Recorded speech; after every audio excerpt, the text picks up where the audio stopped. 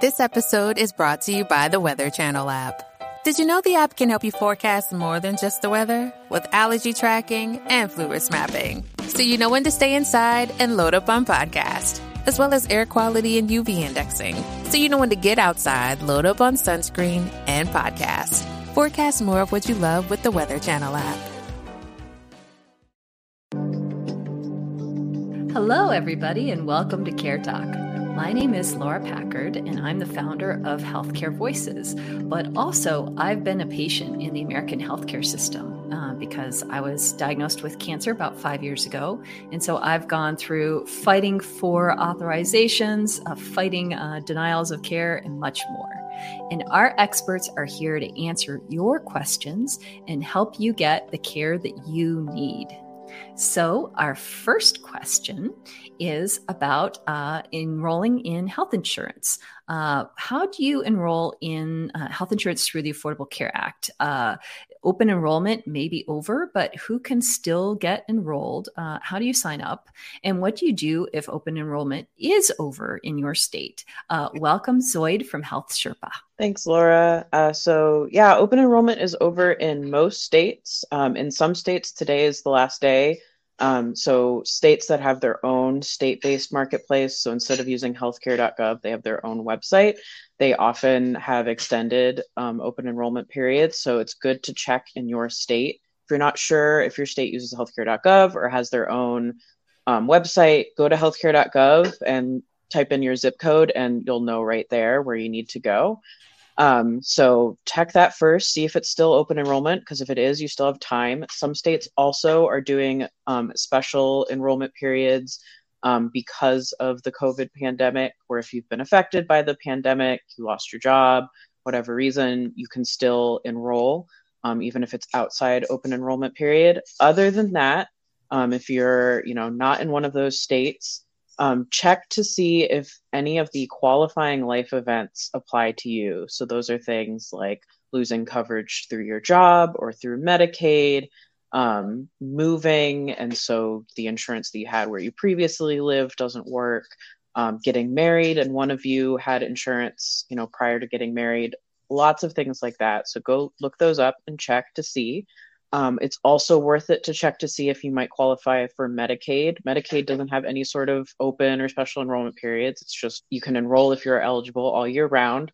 And also on the note of Medicaid, there are going to be a lot of folks losing Medicaid coverage over the next year. For those of you who don't know, there was kind of an extended eligibility where instead of the normal process, because where you are eligible for Medicaid and you get redetermined a year later to see if you're still eligible or need to be moved off. All of that got suspended due to the pandemic. And those are going to start back up again.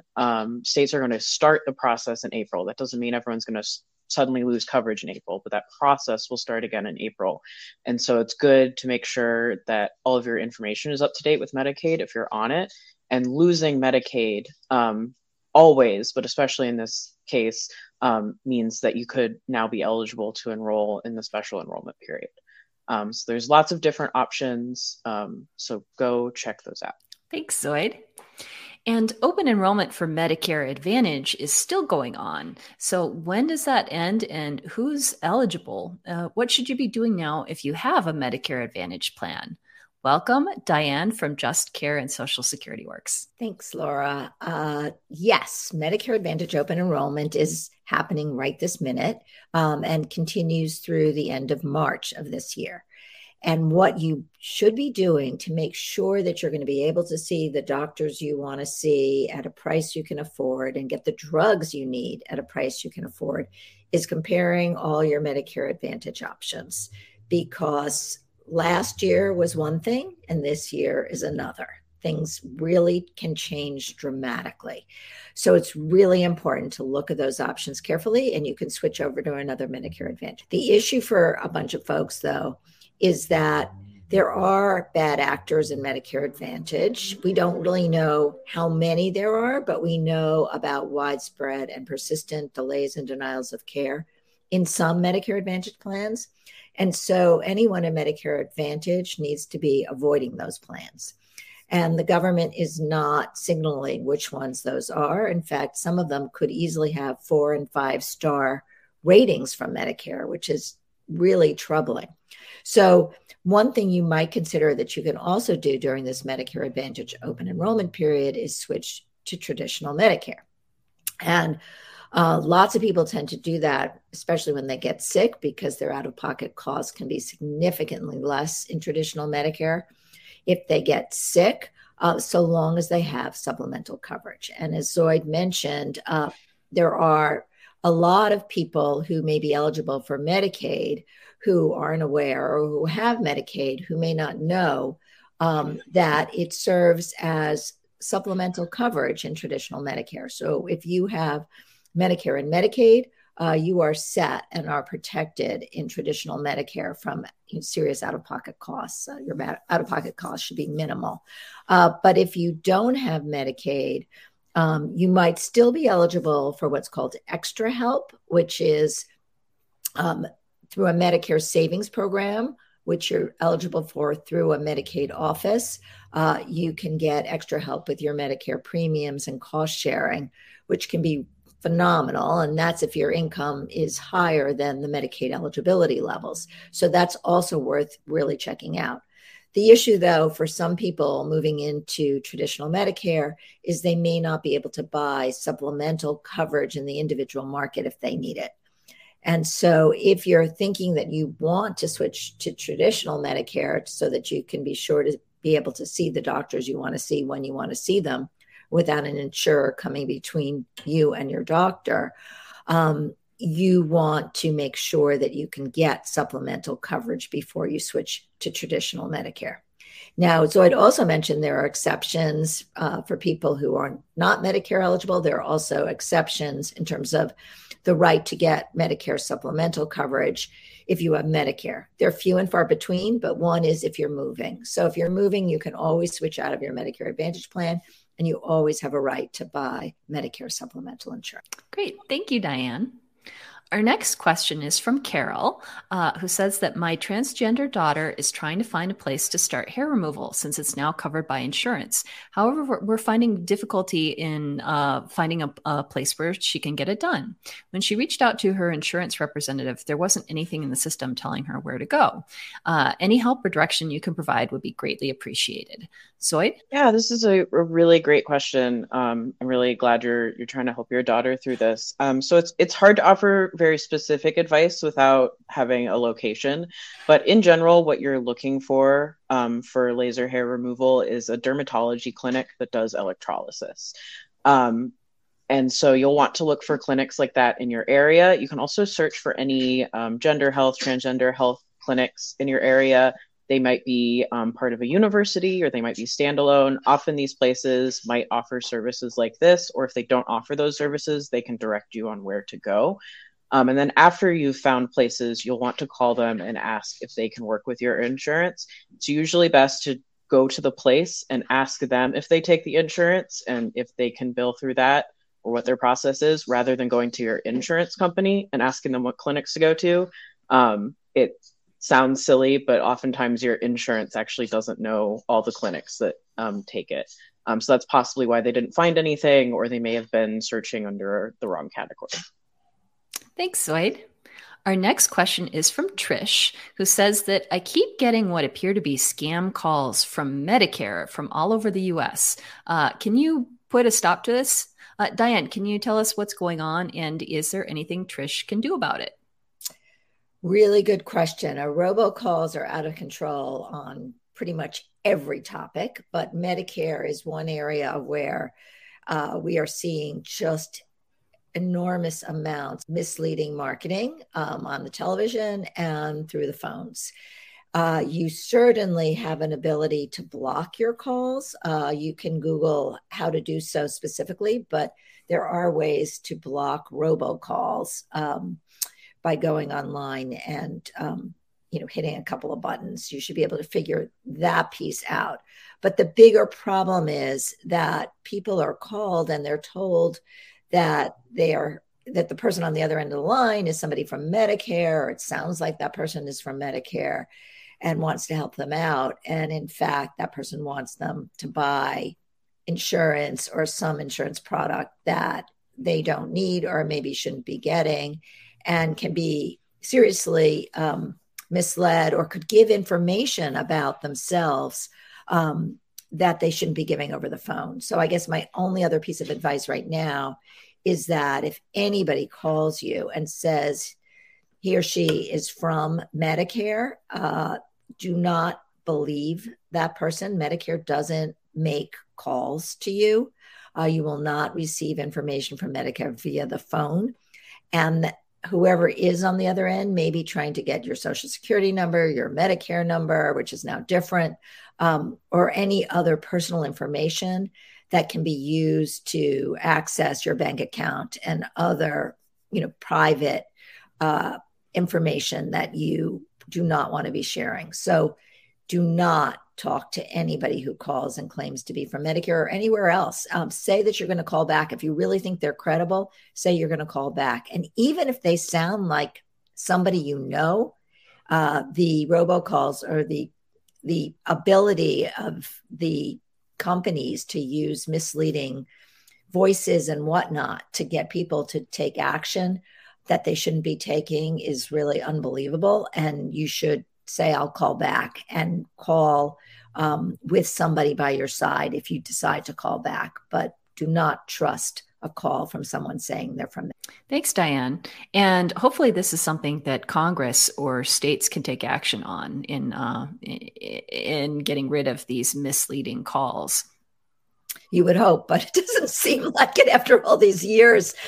Our next question is from Pamela, who wants to know, are tiered insurance policies legal if a company is self-insured, meaning they are their own health insurance provider? Zoid? Yeah, so if I'm reading this question correctly, we're talking about if an employer is essentially offering different benefits for different classes of employees.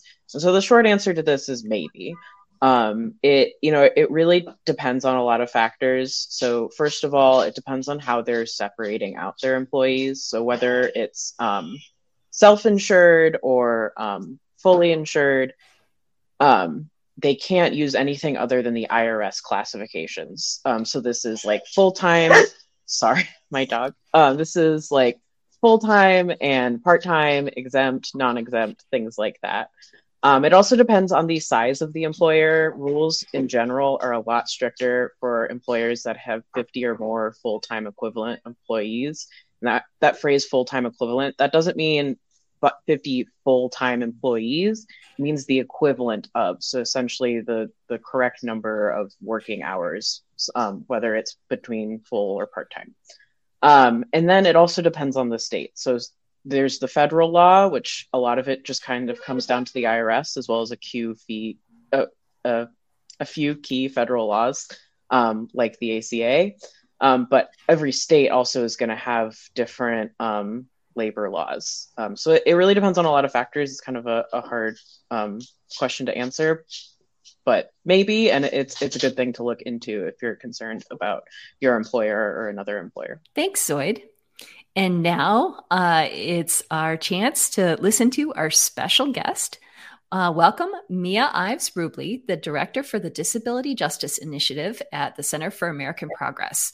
And she will be talking about their latest report on unnecessary barriers to social services for the disability community, and also what we can do about it. Welcome, Mia. Thank you. Thank you so much for having me. I'm really glad to talk about administrative burdens. Our piece is titled How Dehumanizing Administrative Burdens Harm Disabled People. And we released it, I believe, a couple months ago. And it's a report that basically defines what administrative burdens are, and then talks about the different types of categories.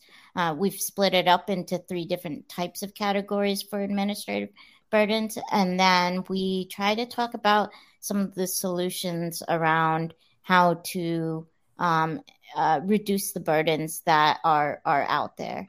And so I guess the biggest question is, what is an administrative burden? And so an administrative burden is any sort of type of challenge that makes it difficult for someone to access or maintain assistance for which they would otherwise qualify.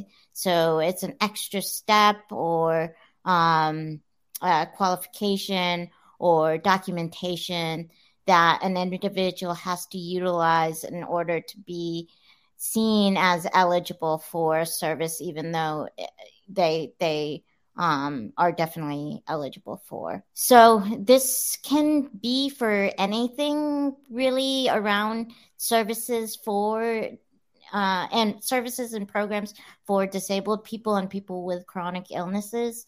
And people without disabilities also face burdens.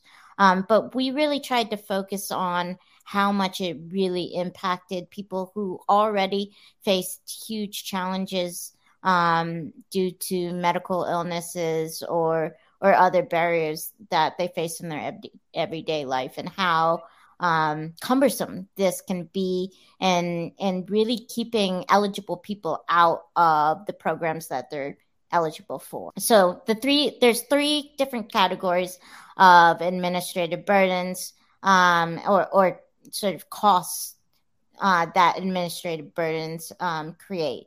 So one would be a learning cost, and that would basically be something that made a system or a program so complex that it's hard for individuals to understand how to actually apply and stay eligible for. So a lot of times when people talk about this, they talk about things like Medicaid or SSI, which is Supplemental Security Income, or SSDI, Social Security Disability Insurance. All of these programs require multiple steps for individuals to have to take in order to be eligible and to maintain eligibility. And one of my good friends was on SSI and Medicaid, talks a lot about sort of the costs that SSI has, where it's almost like you have to be a lawyer or have an advance to be able to apply and become eligible for these programs. So that's a learning cost. There's also things like psychological costs or specific health impacts, that stress, stigma, and lack of autonomy that come with navigating these specific programs. These administrative processes cause significant stress, and we have seen issues where people report declining health going through these processes. And we've seen studies that show that people have died by waiting to try and get on services or programs. So there's definitely psychological costs to trying to be eligible for these services. Lastly would be a compliance cost, which would be how do you maintain compliance, or how do you maintain being able to be on a program? And this can be a time suck. It can be an energy suck. It can be money that costs to be able to get the evaluations, et cetera, and be able to transport yourself to the doctors or to the lawyers or to the offices. So these are all different ways that people can be impacted by administrative burden. So what can be done about this? You know, what can or should we be doing so that it's easier to access help if you are eligible for it? Yeah, that's a great question. I think that a lot of people don't know that there are different steps that you can take to try and help push for change. There are a couple of pieces of legislation that are being tossed around up on the Hill federally. This can include things like improved data sharing and automation, decreasing the administrative burdens around supplemental security income, SSI, so that there's no longer asset limits, which asset limit how much you can own monetarily.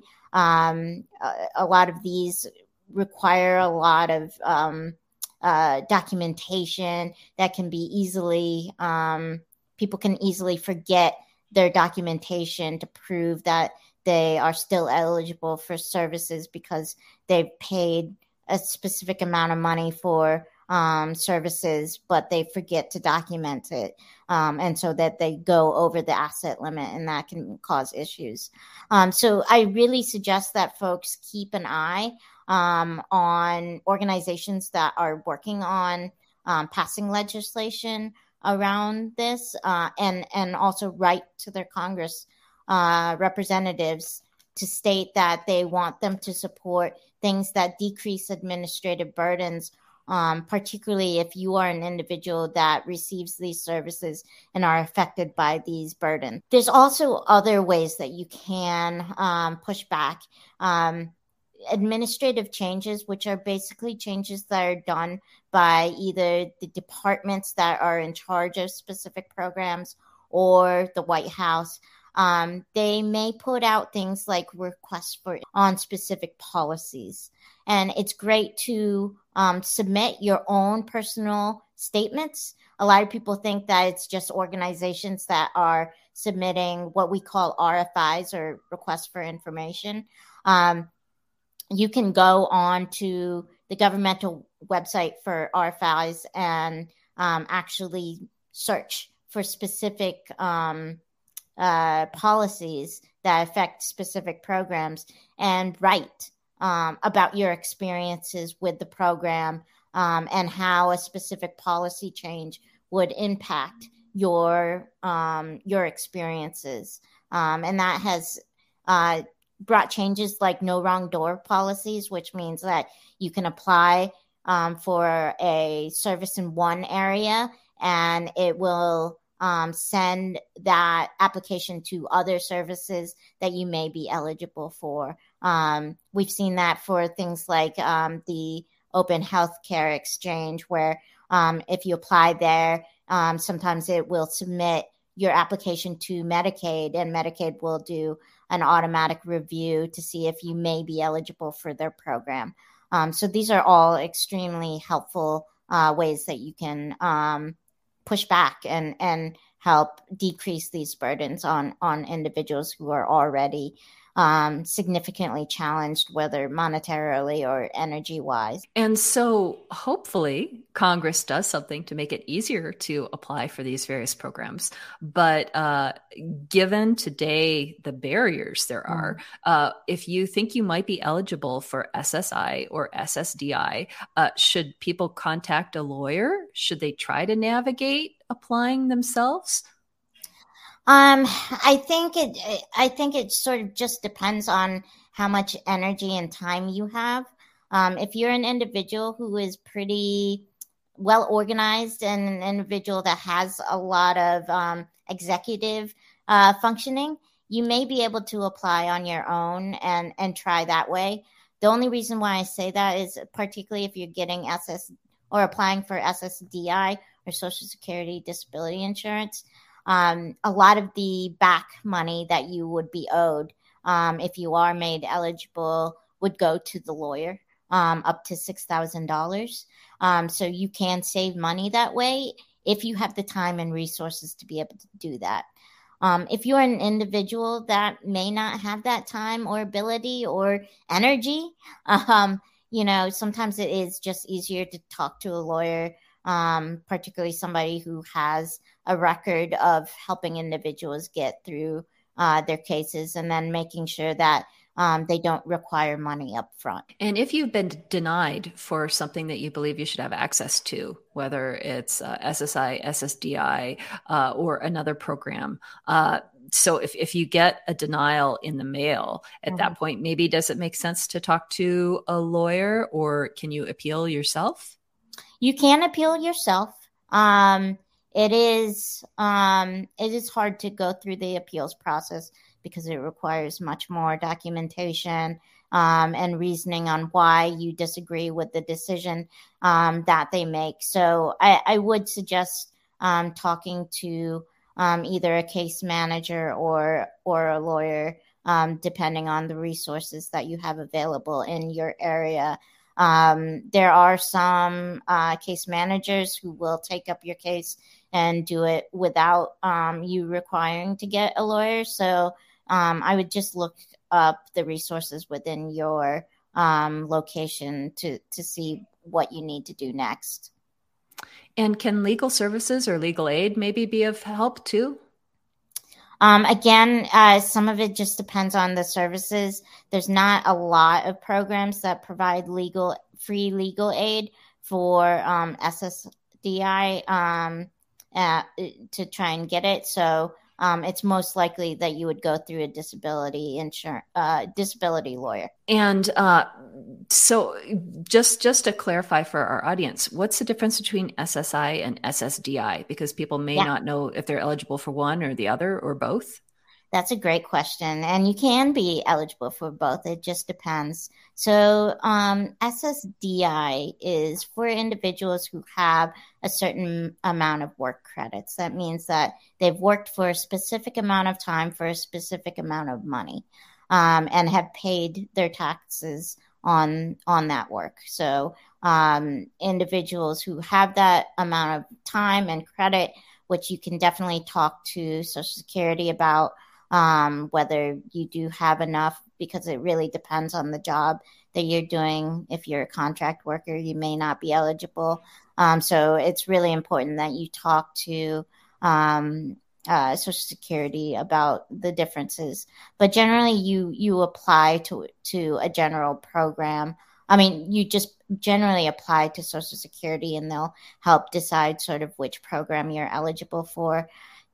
SSI, Supplemental Security Income, is a program where you are eligible based off of your disability, and you may not have the work credits that are required for SSDI.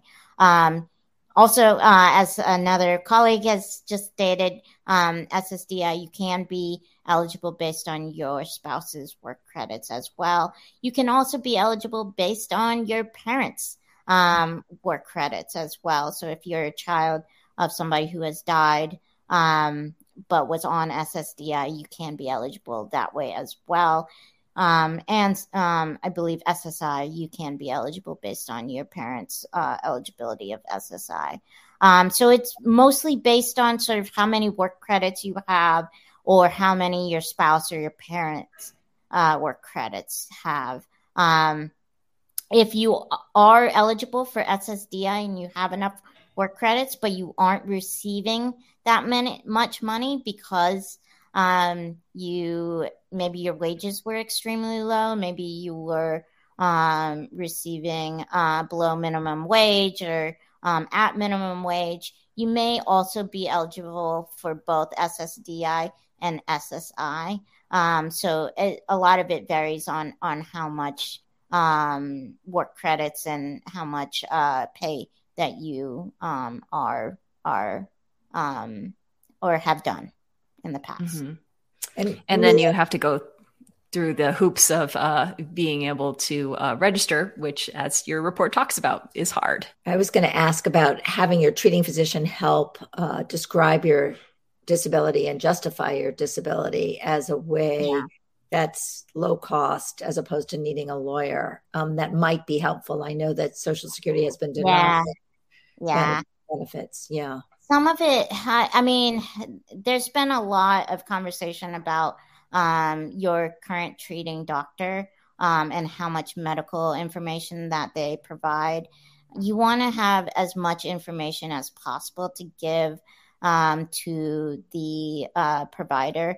I even suggest going to vocational rehabilitation and seeing if you can get documentation from them, because you can get evaluations from them on whether you can work. And if they state that you have significant issues around working, that can actually help your case. But there, some of it just depends on the caseworker. You may be referred to another evaluation from a doctor that is contracted through Social Security, and that can actually be a detriment to you because they don't know your case. They don't know your case history.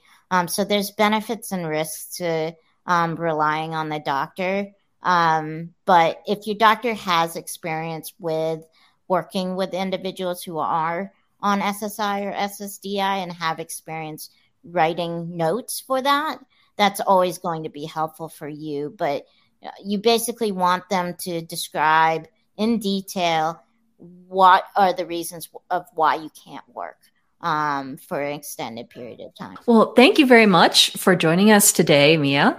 And we will certainly cover SSI, SSDI, and how to gain eligibility in future episodes. So if people want to find out more about your work and stay in touch with your disability justice initiatives, is there a website they should go to?